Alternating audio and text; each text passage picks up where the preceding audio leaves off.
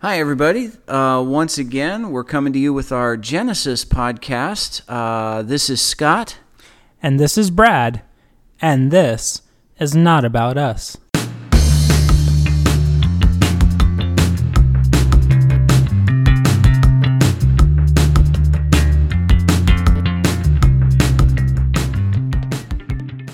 Okay.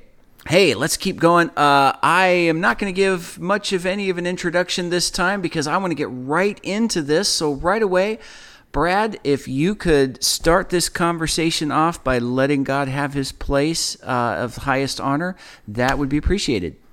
Absolutely. Yahweh, the podcast is going. Here we are, ready to share what's on our hearts, what's on our minds. But as always, it's not about us. We need you. We need you to come in here and influence what's in our minds, what's in our hearts. So will you take the seat of honor, and will you lead this study? We want you to steal this show. We want you to steal this podcast because it's not about us. It's about you. That's right. I'm excited. Here we go again. Genesis. Let's do this. All God, right. Amen. Thank you. Amen. Amen. Yes. Yes, God, take over. This is all yours. This is all your source material. I am not the author. So right away, one of the cool things, I was really excited about coming here today because I had no idea that anything really great was going to come out of this one. I have to admit to you, a little backstory here. I've said it before. I started a Genesis study about 2 years ago. I got a brand new computer, kind of lost a bunch of old files, and just thought, well, great, I'll just start over fresh. And I decided to get into Genesis and go right through that way. And I only started, the further and further into Genesis I got, the deeper and deeper I started to search. So as I came across, as we started this podcast, I went back and started over and said, I'm going to really go deep this time.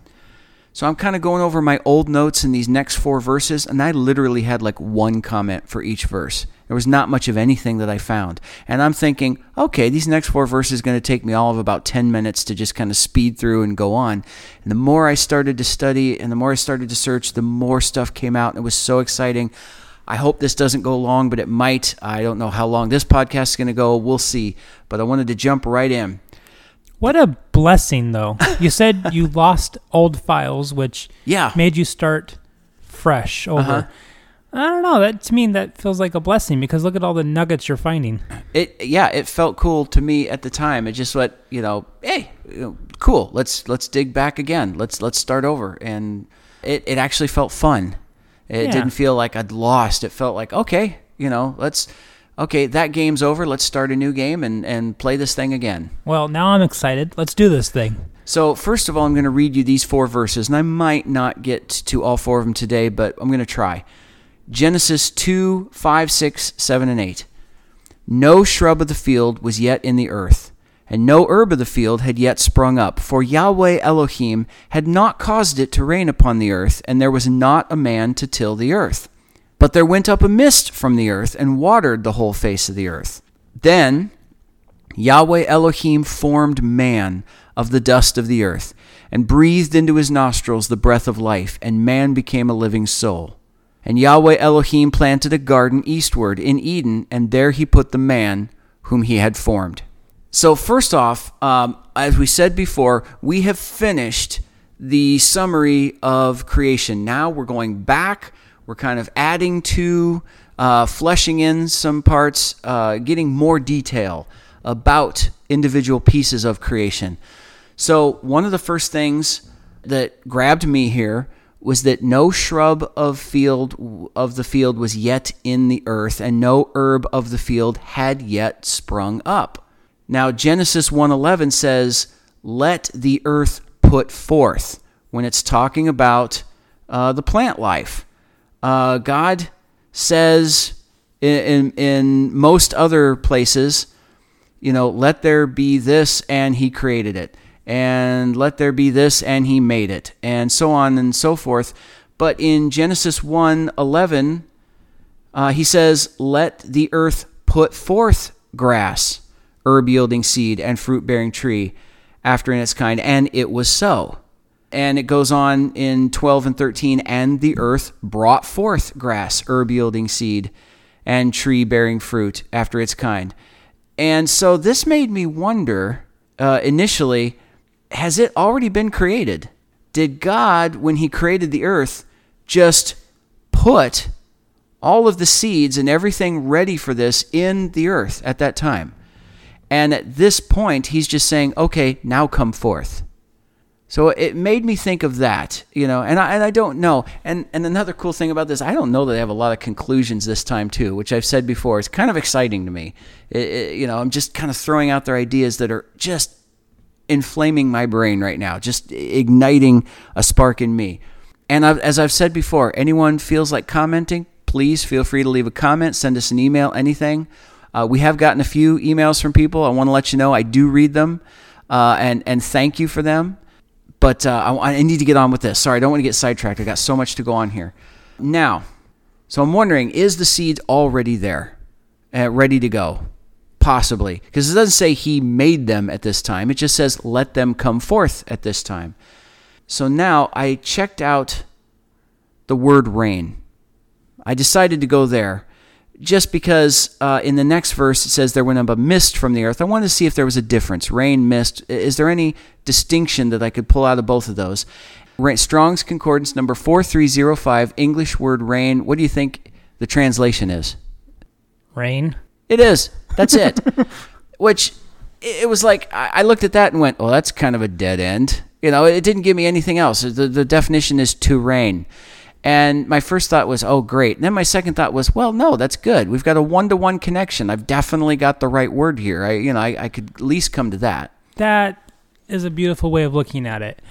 In my own studies, silly me, when I look at like Strong's Concordance and it basically is just the word, I just go, oh, bummer. I was hoping for more truth. But I know that feeling. But that is a beautiful way of looking at it. So then I looked at the word picture surrounding it, and I thought this was pretty cool. Mem tet resh. The word is matar, that in Hebrew. And one of the word pictures that you can get is the water of Yeshua surrounds. And I thought that was a beautiful picture of rain. The rain coming from heaven, the water of the Word, Jesus, surrounding us, just totally raining down from heaven all over everything. It was the water of Yeshua surrounds us. Yeah. No, that is beautiful. But now something else I want to point out about that. And I've thought about this earlier and thought about bringing it up, but we were focused on the creation of God and God's hand and God's creation and his doing all of this and the wonderful things that we can see in what he was doing in our own spiritual lives and stuff.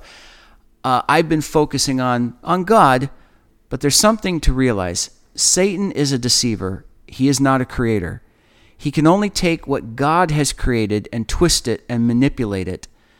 In the very design of these word pictures, there is very often an alternate meaning, just as there is in anything. An army can be good or evil. It can be defending you and protecting the innocent. It can be demolishing and destroying and killing and raping and pillaging. Fire can be warm and heating your food and heating your house and serve a good purpose. It can also be destructive and painful and life-threatening. Water can nourish. Water can also drown. Words can comfort. Words can also harm. Anything God created for good can be pulled out of its design and used for evil purposes. One of the other word pictures that you can see in rain is chaos from the first snake. Oh. And I saw that as Satan trying to imitate God and trying to bring his destruction. Rain can be a wonderful, nourishing thing. We need the rain for our fields and our crops, and it just, heck, it feels fun to play when you're a kid, dancing out in the rain and being silly. But rain can also be a hurricane. It can be a storm. It can be life-threatening. It can be a flood wiping you out. And we do need to understand that Satan takes what God has given us and manipulates it to his own ends. And poorly. Yes. But so that's something I wanted you to see there, that these often exist in these word pictures, and it's not wrong to look at that. I believe God exists at a time, knew what was going to happen, and put those in there as a warning, as a picture of that as well. So I want to keep going. I've got a lot to cover. I'm trying to do this quickly without rushing it. It's very difficult. But now something cool jumped out at me here. And don't really have a conclusion with this, just some really neat things that jumped out at me. Brad, when did it first rain on the earth? When did it first rain on the earth? Yeah. So I know at the beginning it did not rain. It actually came from the ground. So when did it first rain on the earth? Was it the flood? That's what most people that I have listened to have taught. But I don't believe that. And here's why. Or at least I'm beginning to suspect otherwise. What do you got? So here's most people. Genesis 7:4 is the first mention, is the next mention of the word rain. This first mention basically says it had Yahweh Elohim had not caused it to rain upon the earth. The first mention where there is rain coming is Genesis 7:4, and it does not say. God is telling Noah it's going to rain. But he does not say in that verse that it will rain for the first time. He only says it is going to rain 40 days and 40 nights. So he's warning Noah of an immense rain, but he is not telling him it will rain for the first time. Yeah. Now, the reason I bring that up is because the more I got into this, things started to jump out at me. As a kid, I've always kind of read this verse as, okay, the plant life hadn't come up yet because it hadn't rained, and the Bible says, and there was not yet a man to till the earth. And then Genesis 2:6 says, but there went up a mist from the earth, and it watered the whole face of the earth. Oh, so there, the mist happened, and then the plant life started coming up. That's how he watered everything, right? That makes sense? How I take it. But I want you to see something here. And I do believe that. And the mist came up and things started, it watered everything. Now, no shrub of the field was yet in the earth, and no herb of the field had yet sprung up for. Now that word for, we can change that to be because. Would you agree? Yeah. For Yahweh Because. Elohim. So he's saying, in other words, it's shorthand for these reasons, which I'm about to express. Or in other words, we can say because. So he's listed an effect. Now he's going to list the cause. For Yahweh Elohim had not caused it to rain upon the earth, and there was not a man yet to till the earth. So there are two reasons. Now this blew my mind too. We're looking because I had read this long time as a kid, and in my mind I'm kind of skimming past that man part, and I'm just thinking, when I was a kid, I was at a garden store, and there was a garden like wrapped up, ready to go. All you had to do was unroll it and water it, and flowers came up. I remember those. Yeah, and I asked my dad. I remember going, well, why aren't the flowers just sprouting up right now? And my dad said, because it needs water to activate it. So I always kind of saw this as, oh, that's what God's telling me here. Like the seeds were in place and ready, but water hadn't come, so it hadn't activated it yet. But then I thought, but what's this man tilling the earth? Do the plants require man to till the earth in order to grow? Because it says, the no shrub of the field was yet in the earth, no herb of the field had yet sprung up, because there had been no rain, and there was no man to till the earth. So he's saying, you needed both of these things for this to happen. And as I'm digging into this, I'm starting to realize there's a lot more to this than I'm thinking. So what's going on? If the plant life hadn't shown up because there's no rain and no man, then what's going on? Because we see man after God creates plants. So what is going on? This was confusing me, and I thank my wife. She helped me out and helped me understand exactly what was going on here with the wordplay. Specifically, no shrub of the field, and no herb of the field. It specifies those had not yet sprung up yet. Now I'm skipping ahead. I didn't mention this first, but Genesis 2:9, man is put into the garden, and Yahweh says, and out of the earth made Yahweh Elohim to grow every tree that is pleasant to the sight and good for food. The tree of life also in the midst of the garden, and the tree of the knowledge of good and evil. In the Garden of Eden, he specifies trees. Back here in Genesis 2:5, he specifies shrubs and herbs. And not only that, he specifies shrubs of the field and herbs of the field.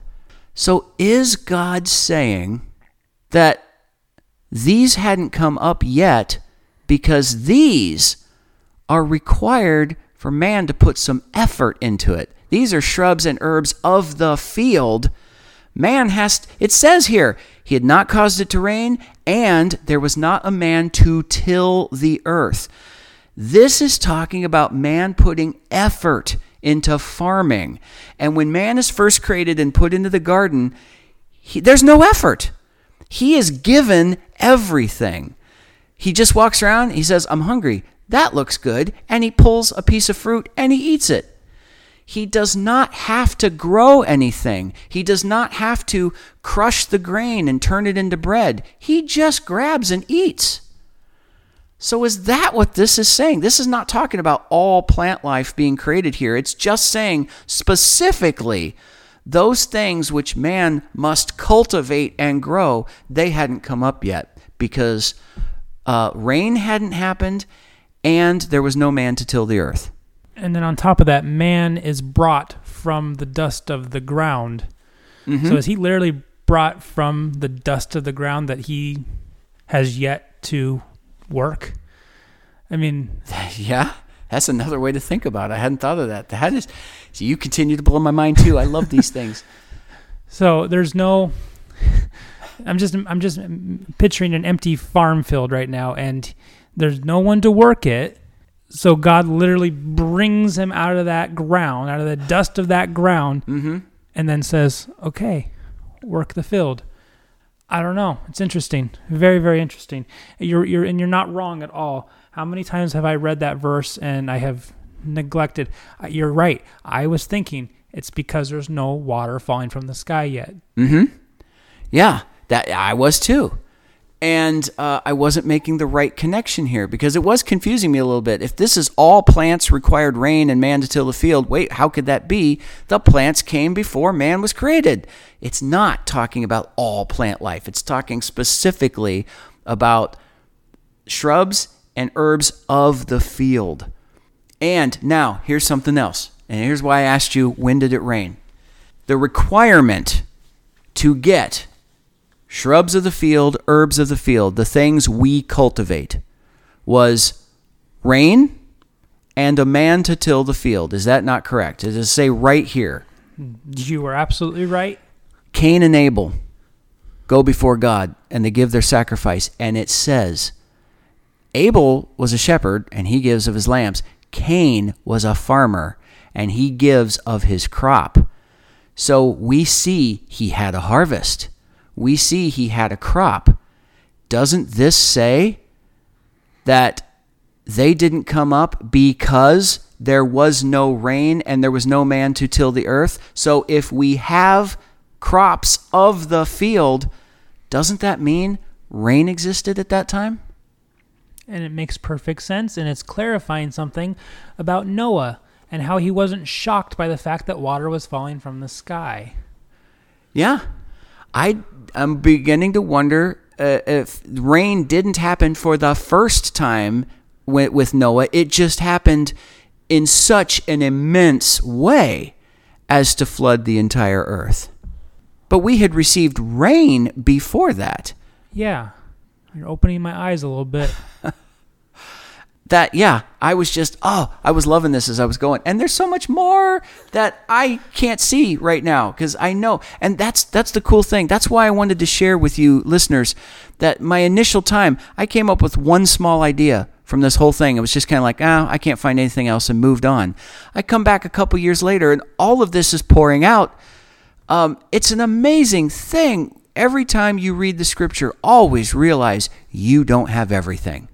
Let's set a timer. Come back in 2 more years. Yes. Yeah. See what else you found. But now it goes on. I hope I'm not missing anything from that. I'm kind of going fast to try to get through everything because I want to connect all these 4 verses. Don't know if I'll be able to. Genesis 2:6, but there went up a mist from the earth and watered the whole face of the earth. This I found intriguing because mist came first. It specifies rain. Yahweh Elohim had not caused it to rain upon the earth, but there went up a mist from the earth. So the mist originates from the earth. Rain, if we look at the picture of what's going on here, the picture that God's trying to show us, rain is of heavenly design. It comes from the air, it comes from the sky, it comes from the heavens, and it falls on us. It's the grace of God. We said before in the picture, the water of Yeshua surrounds as a word picture for rain. But mist came up from the earth, and it watered the whole face of the earth. Before rain came down, the mist from the earth watered the whole face of the earth. Is this a prophetic picture of the Spirit of God, the water of the Word coming out of man? Is this a picture of God saying he wants man to be his chosen vessel to water the whole earth? It's his plan that his Spirit go through us first to cover the whole face of the earth before rain comes down? Yeah. The first water ever to hit the earth comes from the earth. Heaven is God's domain, earth is man's. What is this saying? Yeah. So I personally feel at this time that this is another prophetic picture that God wants to move through us. He wants his Spirit to indwell us and pour out of us. And that's what should water the rest of the earth. No. That's a beautiful image. Now, in the word mist, I looked it up. It's Strong's Concordance number 108, and it's pronounced aid, which I didn't catch until this moment. Right. That is aid. Now, because I'm looking at its spelling, and it's spelled E-D, pronounced A-D-E, so I hadn't thought in my head of aid, A-I-D. Yeah. Just made that connection at this moment. But the definition is fog, mist, or vapor.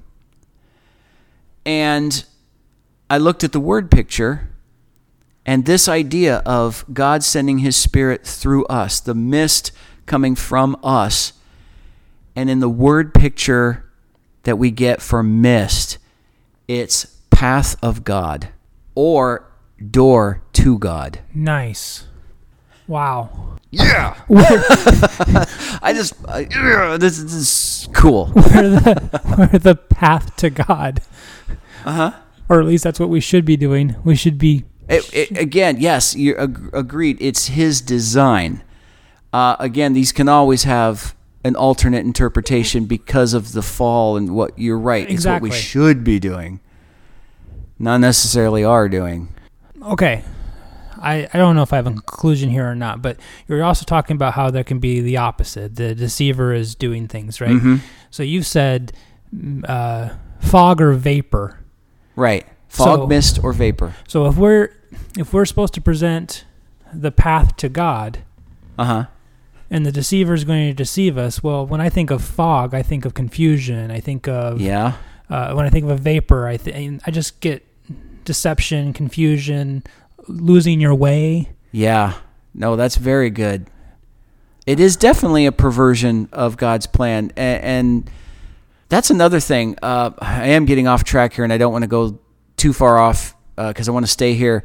But that is something else that occurred to me a while ago is when you recognize what sin Satan is attacking you with, you can use that knowledge to understand what God wants from you, because God is placing a desire in your heart. God is calling to you in a certain way. Satan knows what that is, and he's trying to replace it. So if you know what sin is your greatest temptation, at least at that moment, you can identify what God really wants from you at that moment. Yeah, that's good. So anyway, yes, Satan is a deceiver. Satan is not a creator. He manipulates what God has created and tries to twist it for his own purposes. There, one other time that this word is used is in the word vapor in Job 36:27. For he draws away the drops of water which distill rain from his vapor. And I just thought that was a nice, we had so much water in that image. And I thought the cool thing was this verse was saying God distills rain from vapor. It's like the Spirit comes from us, and then he takes that and makes it rain for everyone. I just loved that image. And I'm seeing that we give a vapor, but he makes it rain. We give him little, he gives us much. Interesting. So now, and those two verses were the small ones. The next two are the heavy hitters. Genesis 2:7. And Yahweh Elohim formed man of the dust of the earth and breathed into his nostrils the breath of life, and man became a living soul. All creatures are created, including man. Everything is God's creation. The sun, the stars, the moon, animals, birds, fish, the plants, the rocks, the trees, the water, the very atmosphere. All things are God's creation. But only Adam receives the breath of life. I've told you before, I write comic books. I've written plays. Both my son and my scripts are my creations, but only one of them has my life in it, has my genetic code, has who I am. Man is special. Man is not just another thing created. We are elevated above the rest of creation for a reason. We are children of God. We have been made God. We have been made his sons and daughters. Don't ever forget that. But now, I find you said earlier, you're talking about God making us from the dust. And I thought, okay, yeah. He formed man from dust of the earth. So what is dust? So I looked that one up. Strong's Concordance number 6083, afar. Afar. I'm not sure where the emphasis is. Afar? Afar. I have no idea. If the emphasis is first, I don't know in most of these words. And it means the primary meaning is dust, which makes sense. But it goes on to say dust as powdered or gray. It can also mean clay, earth, mud, ashes, ground, mortar, powder, or rubbish.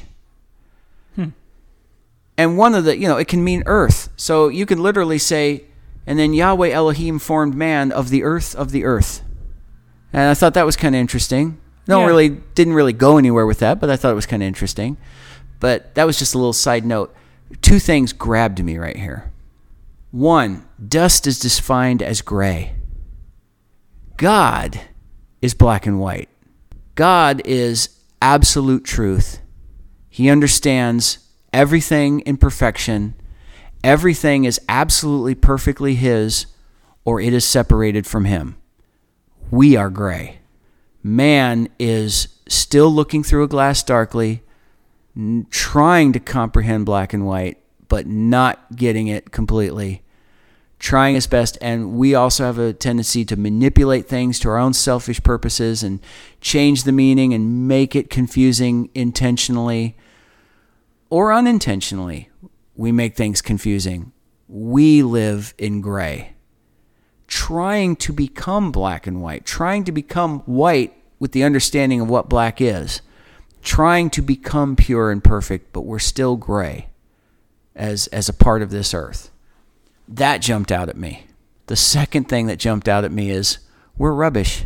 Rubbish. I know. That's been in my head. I was wondering if you could say anything. Yeah, I saw when I mentioned all those, I saw you nod. I know all the listeners saw you nod too. Isn't it amazing? I hope not. That's creepy. But yeah, what was the first thing that you thought of when I said that? Honestly, Yeah. for some reason, I just had like a little British voice in my head go, "You're all rubbish." I can't do accents, but I had a British accent in my head just go, "You're all rubbish." And I had to nod my head and say, "Yeah, you're not wrong." Yeah. I mean, he made us from rubbish. He made us from... I love that image, is he took the worthless part. He took the dregs. He took the dust, the mud, the mortar, the rubbish, and he made man. And something someone said to me one time, God chose Abraham. He chose the Israelis. He chose the Hebrew nation, not because they were the best, but because they were the worst. Now, I don't mean this to sound anti-Semitic. I'm not attacking the Jews with this statement, but I get what he was trying to say, is he was saying God was not choosing them because they had impressed him so much that he had to put a crown on their head and call them wonderful. He chose Abraham because Abraham chose him. Abraham was obedient. But I saw this image in Saul and David. King Saul was the epitome of what man would choose as their leader. He was rugged, he was handsome, he was tall, he was strong. David was a ruddy lad. He was the youngest of his family, which meant he was last in line for anything. He was a tiny kid. He was a scrawny kid. And God said, "That's my king." He chooses the heart of the person, and he wants us to have... David was a man described as a man after God's own heart. He doesn't choose the biggest and the best because when anything goes right, he wants credit. He doesn't want us to mistakenly think we deserved it or we earned it. And I saw that in mankind. We're rubbish. He doesn't want us to think we deserve grace. He doesn't want us to think in any way that we're anything without him. This is a picture to all of us. We need to understand how worthless we are to understand how loved we are. You have to understand both, and it's hard to do. We have to understand how simultaneously we're worthless and we're worth everything. And the awesomeness of God is that he's going to take us, the rubbish, the nothing, and he's going to squeeze us, and he's going to turn us into diamonds. Yes. Yeah. But we have to understand where we came from, and without him, without his hand on us, Rubbish. We're not going to become diamonds. We remain rubbish. Yeah. Very interesting. Now, this is pretty cool. The word picture here. Oh, we're just now getting to the cool stuff? Well, it's all cool. It's all cool. I'm sorry. But this is another thing that's pretty cool. The word afar.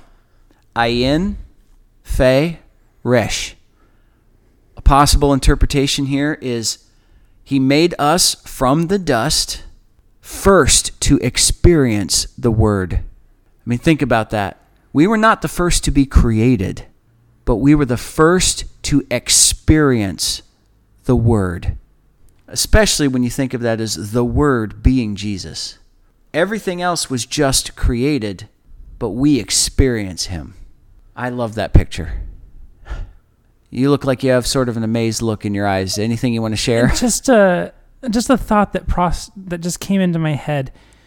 God and Jesus standing there at creation, and he's creating all of us to experience his son because he so loves his son. I don't. There's nothing major there. It's just the image popped in my head. Just, son, look what we're creating. Well, I love it. And now they get to experience you. They get to experience me, but they get to experience you. I don't know. That image just No, I love that. was Yeah. beautiful. Because love gives, love shares, and God is love. Jesus leads us to the Father. But yeah, that's a wonderful way of thinking about it. The Father God loving his Son and saying, I'm doing this for you. But he's also doing it for us because he knows his Son Oh, yeah. loves us. Mm-hmm. And he loves us too. It's all a circle of love that keeps going around. But yeah, we have a tendency to think of that as God loved us so much that he sent his only Son. It's really good to think, yeah, God also loved his Son so much that he gave his Son us. Which even then makes the sacrifice even more. If you truly deeply love your Son. Yes. And I'm going to give him to you, knowing what he's going to have to go through. Mm-hmm. That makes the sacrifice even more important. Okay, now, so then I got into breathed and breath. And these were kind of cool. I liked what they said here. First, I'll give you the Strong's Concordance for both. Breathed is 5301 Nafak. And it looks in English like it should be pronounced Nafach, but it's actually pronounced Nafak. And it means to puff. Literally, to inflate, to blow hard, to scatter, to kindle. But it can also mean to expire. Figuratively, it can mean to disesteem, to give up, to cause to lose, or to cause to lose life, seething, and snuff. Now, breath, Strong's Concordance number 5397, neshama, that is the noun, a puff. So breathed is to puff, breath is a puff. So you could literally say, when he says he breathed into his nostrils the breath of life, you can literally say he puffed into his nostrils the puff of life. And it's a puff. In other words, a wind or an angry or vital breath. It can also mean divine inspiration or intellect. So again, I mentioned before, because we're going to get into this more and more, there are some negative connotations in all of this. In breathed, it can mean to disesteem, to cause to lose life. And breath can mean an angry breath. So we definitely see a manipulation here on an evil side for some of these things. But one of the things I came up with, breathed, the word picture for nafak, nun fe chet, I hope I'm saying that right. The word spoke life, which created a separation. And I like that. He breathed. The word spoke life and essentially separated man from the rest of his creation. And the word for breath, nun, shin, mem, he, one of the possible interpretations is, behold, life consumes water. Now we know that on a physical level. We require water. Life has to consume water. But I love that picture of, look, life needs to consume Jesus. Yeah. What time am I looking at right now? We are at about 40 minutes. Okay, but every time I ask, every single time, you always say, we're at about 40 minutes. I seriously, I'm starting to think it's not really, yeah, it's just your standard phrase. Well, to be fair, it's sometimes we're at like 37, sometimes we're at 42. I am estimating a little bit. Oh, okay. All right. But no, that's good. It means I'm starting to get a feel for this. Okay, this last one is the longest one. I'm going to go ahead and finish it here. I think I can get it in pretty good time. Genesis 2:8. And Yahweh Elohim planted a garden eastward in Eden, and there he put the man whom he had formed. Now this one, like I said before, when I first created all of these a couple years ago, I kind of put like one phrase, one line, one thought, and didn't really have anything else going on. And at that time, the only thing I could think of was, why east? Why eastward? Because I always remember when I'm studying these, God does not have a single word out of place. Everything is by design. Everything he does, everything he said, everything has a perfect design to it, and there's a reason. And it specifies eastward, which again, as I've said before, is why I try to get back to the original Hebrew as much as possible. So Eden is east of where Yahweh created Adam. What significance is that? And 2 years ago, I had that thought. I knew it had significance, but I had no answer. I just kind of went on. So now, growing up, I always had this image that the garden was created first, because it says God made the plants first, then he made the animals, then he made man. And I always had this idea that Adam was most likely created in the garden. I don't know what you thought, Brad. I think we grow up with those images in our head that he is being created in the garden. But this says that the garden was planted after Adam was created, and then God put Adam there. Yeah. And if it's east of that creation spot, that means that Adam is to the west. So we have an east and west parallel here. Yeah. Adam was created to the west of the garden, and he moved him to the east. So I looked up eastward, because it says here, and Yahweh Elohim planted a garden eastward. And it's essentially east. It's the same. Any east word, east, they're the same word. The Hebrew is the same word for both. So he planted a garden in the east. He planted a garden eastward. In the Hebrew, it's all the same. It's Strong's Concordance number 6924. And it can be pronounced one of two ways, Kedem or Kedma. Do you recognize those? Because we've heard them before. Kedem or Kema?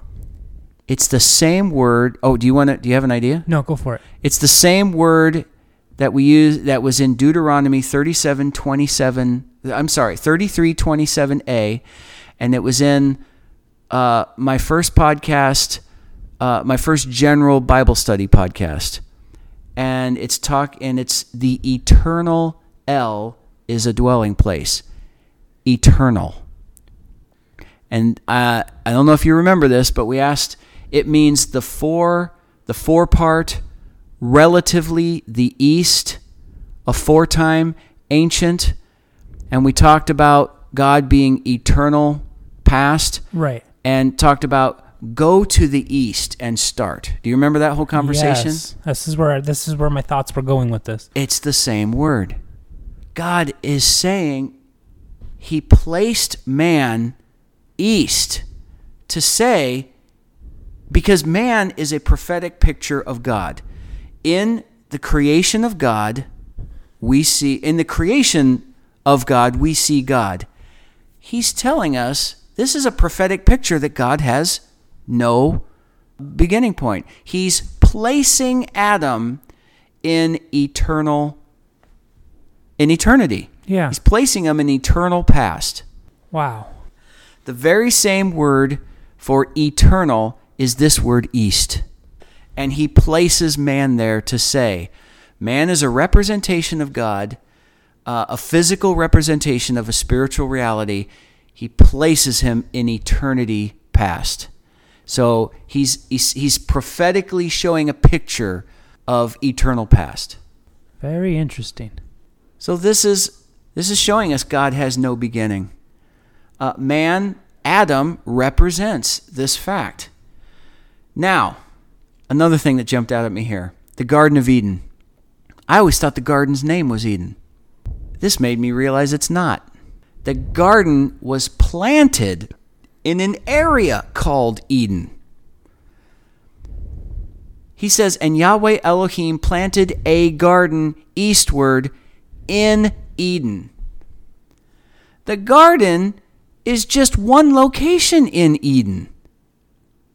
So Eden is a much larger place. We just have a garden located there.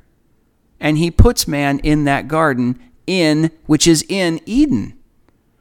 So I looked up Eden. What does Eden mean? Well, first of all, it's not pronounced Eden. It's pronounced Aden. Eden is an English transliteration.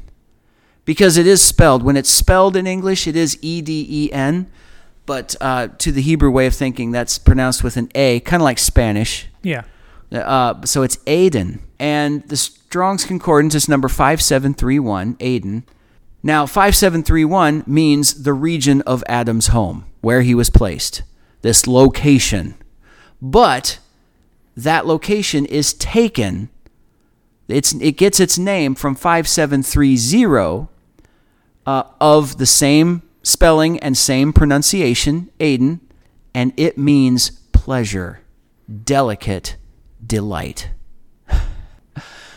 So, God placed man in pleasure and delight. Wow. This was powerful to me because we tend to think of God as pleasureless to a large degree. We have a tendency to think of heaven as being peaceful and without strife, but also lifeless and boring. Yeah. Yeah, too many times we think of God the Father with this just very dry talk, and when they show him in media and whatnot, he's always, don't have any fun, don't. Yeah, exactly. This is because of things like that, and also individuals throughout history and groups that represent God piously, prayerfully, solemnly. We're told you must give up pleasure if you are to follow God. You are to give up sinful pleasures, but the pleasures that God has, we got to realize, are so much greater, so much more fulfilling.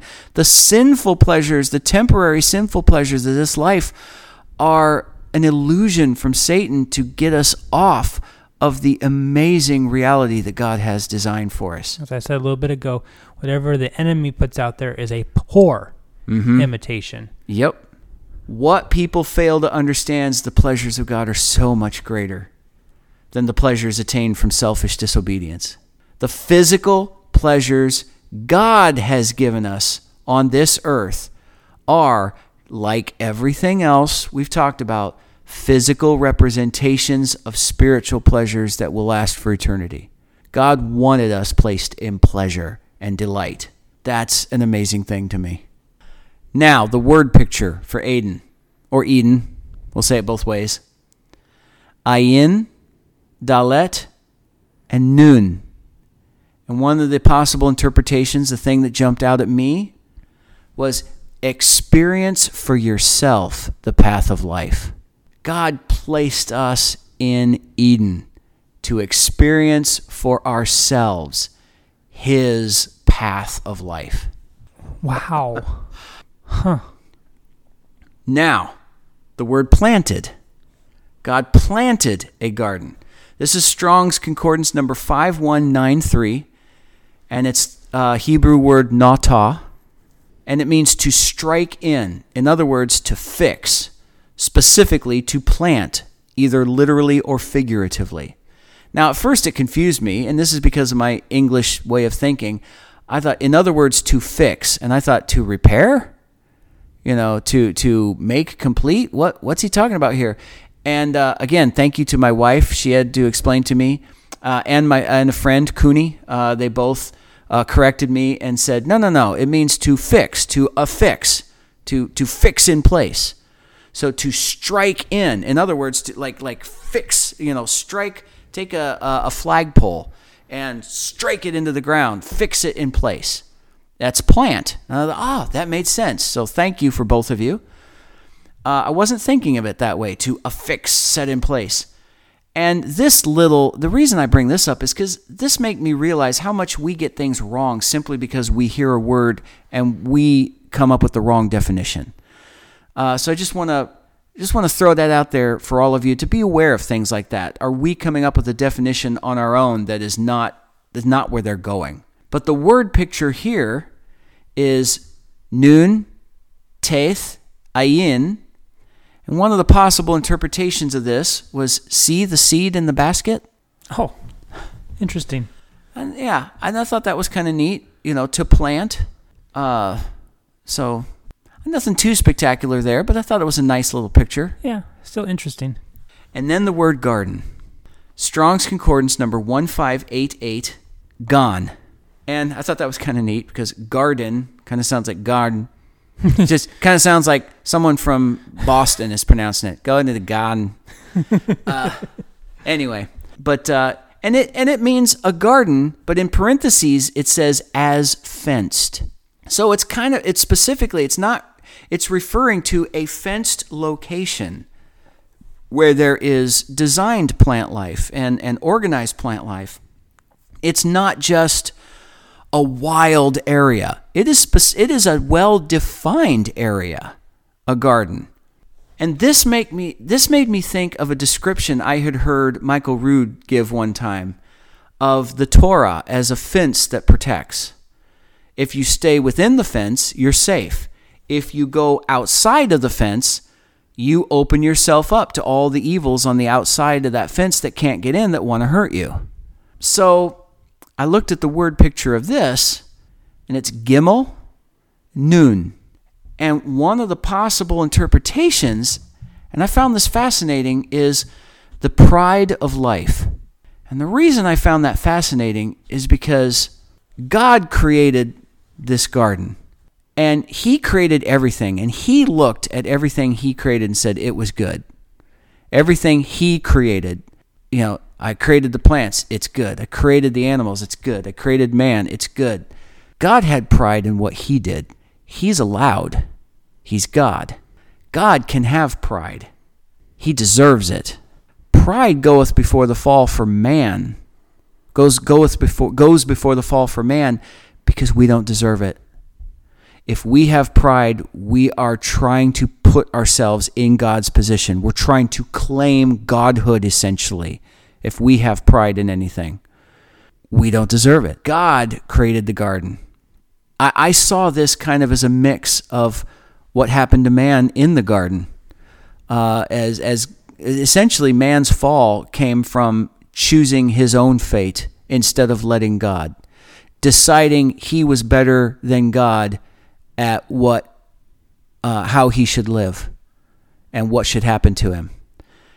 And this was another aspect of this. He stood in and said, I want to be God. And that was the real sin.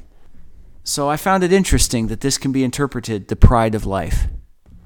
Well, yeah, I was just thinking, God put us in pleasure, but then when we sinned, we were taking out of pleasure. Mm-hmm. And so selfishly, there's why we continue to sin. Selfishly, we want that pleasure back. Yeah. And we're sinning as a poor imitation of the pleasure that we had while in God's pleasure. Yeah. This is very possibly a great oversimplification, but I believe that sin can be summed up in one word: selfishness. Yeah. And I believe it stems from us trying to put ourselves in God's place. In any decision where we say, no, I want what I want, we're saying, I'm going to be God now. Yeah. And what a poor imitation we are when we do that. Now, the last thing I got out of all of this is that the Bible says, and Yahweh Elohim planted a garden eastward in Eden. And with what we've just discussed about what these words mean, you can translate this as saying, and Yahweh Elohim fixed in place an eternal fence of protection in delightful pleasure. And I love that picture. Yeah. He wants us within his fence. He wants us within his safety. He wants to protect us. We have to stay within his fence. We have to choose to stay in place. But that is endless, delightful pleasure. In the end, as Brad gets in deeper and deeper into Revelation, we're going to see how he's going to conclude his plan for our lives, and he's going to wipe out sin, death, and the grave once and for all and bring us back to that place. But this is where Adam began. This is where mankind began, and this is where God wants to bring us back to. It starts with a garden and it ends with a garden. It starts with pleasure, it ends with pleasure. Yep.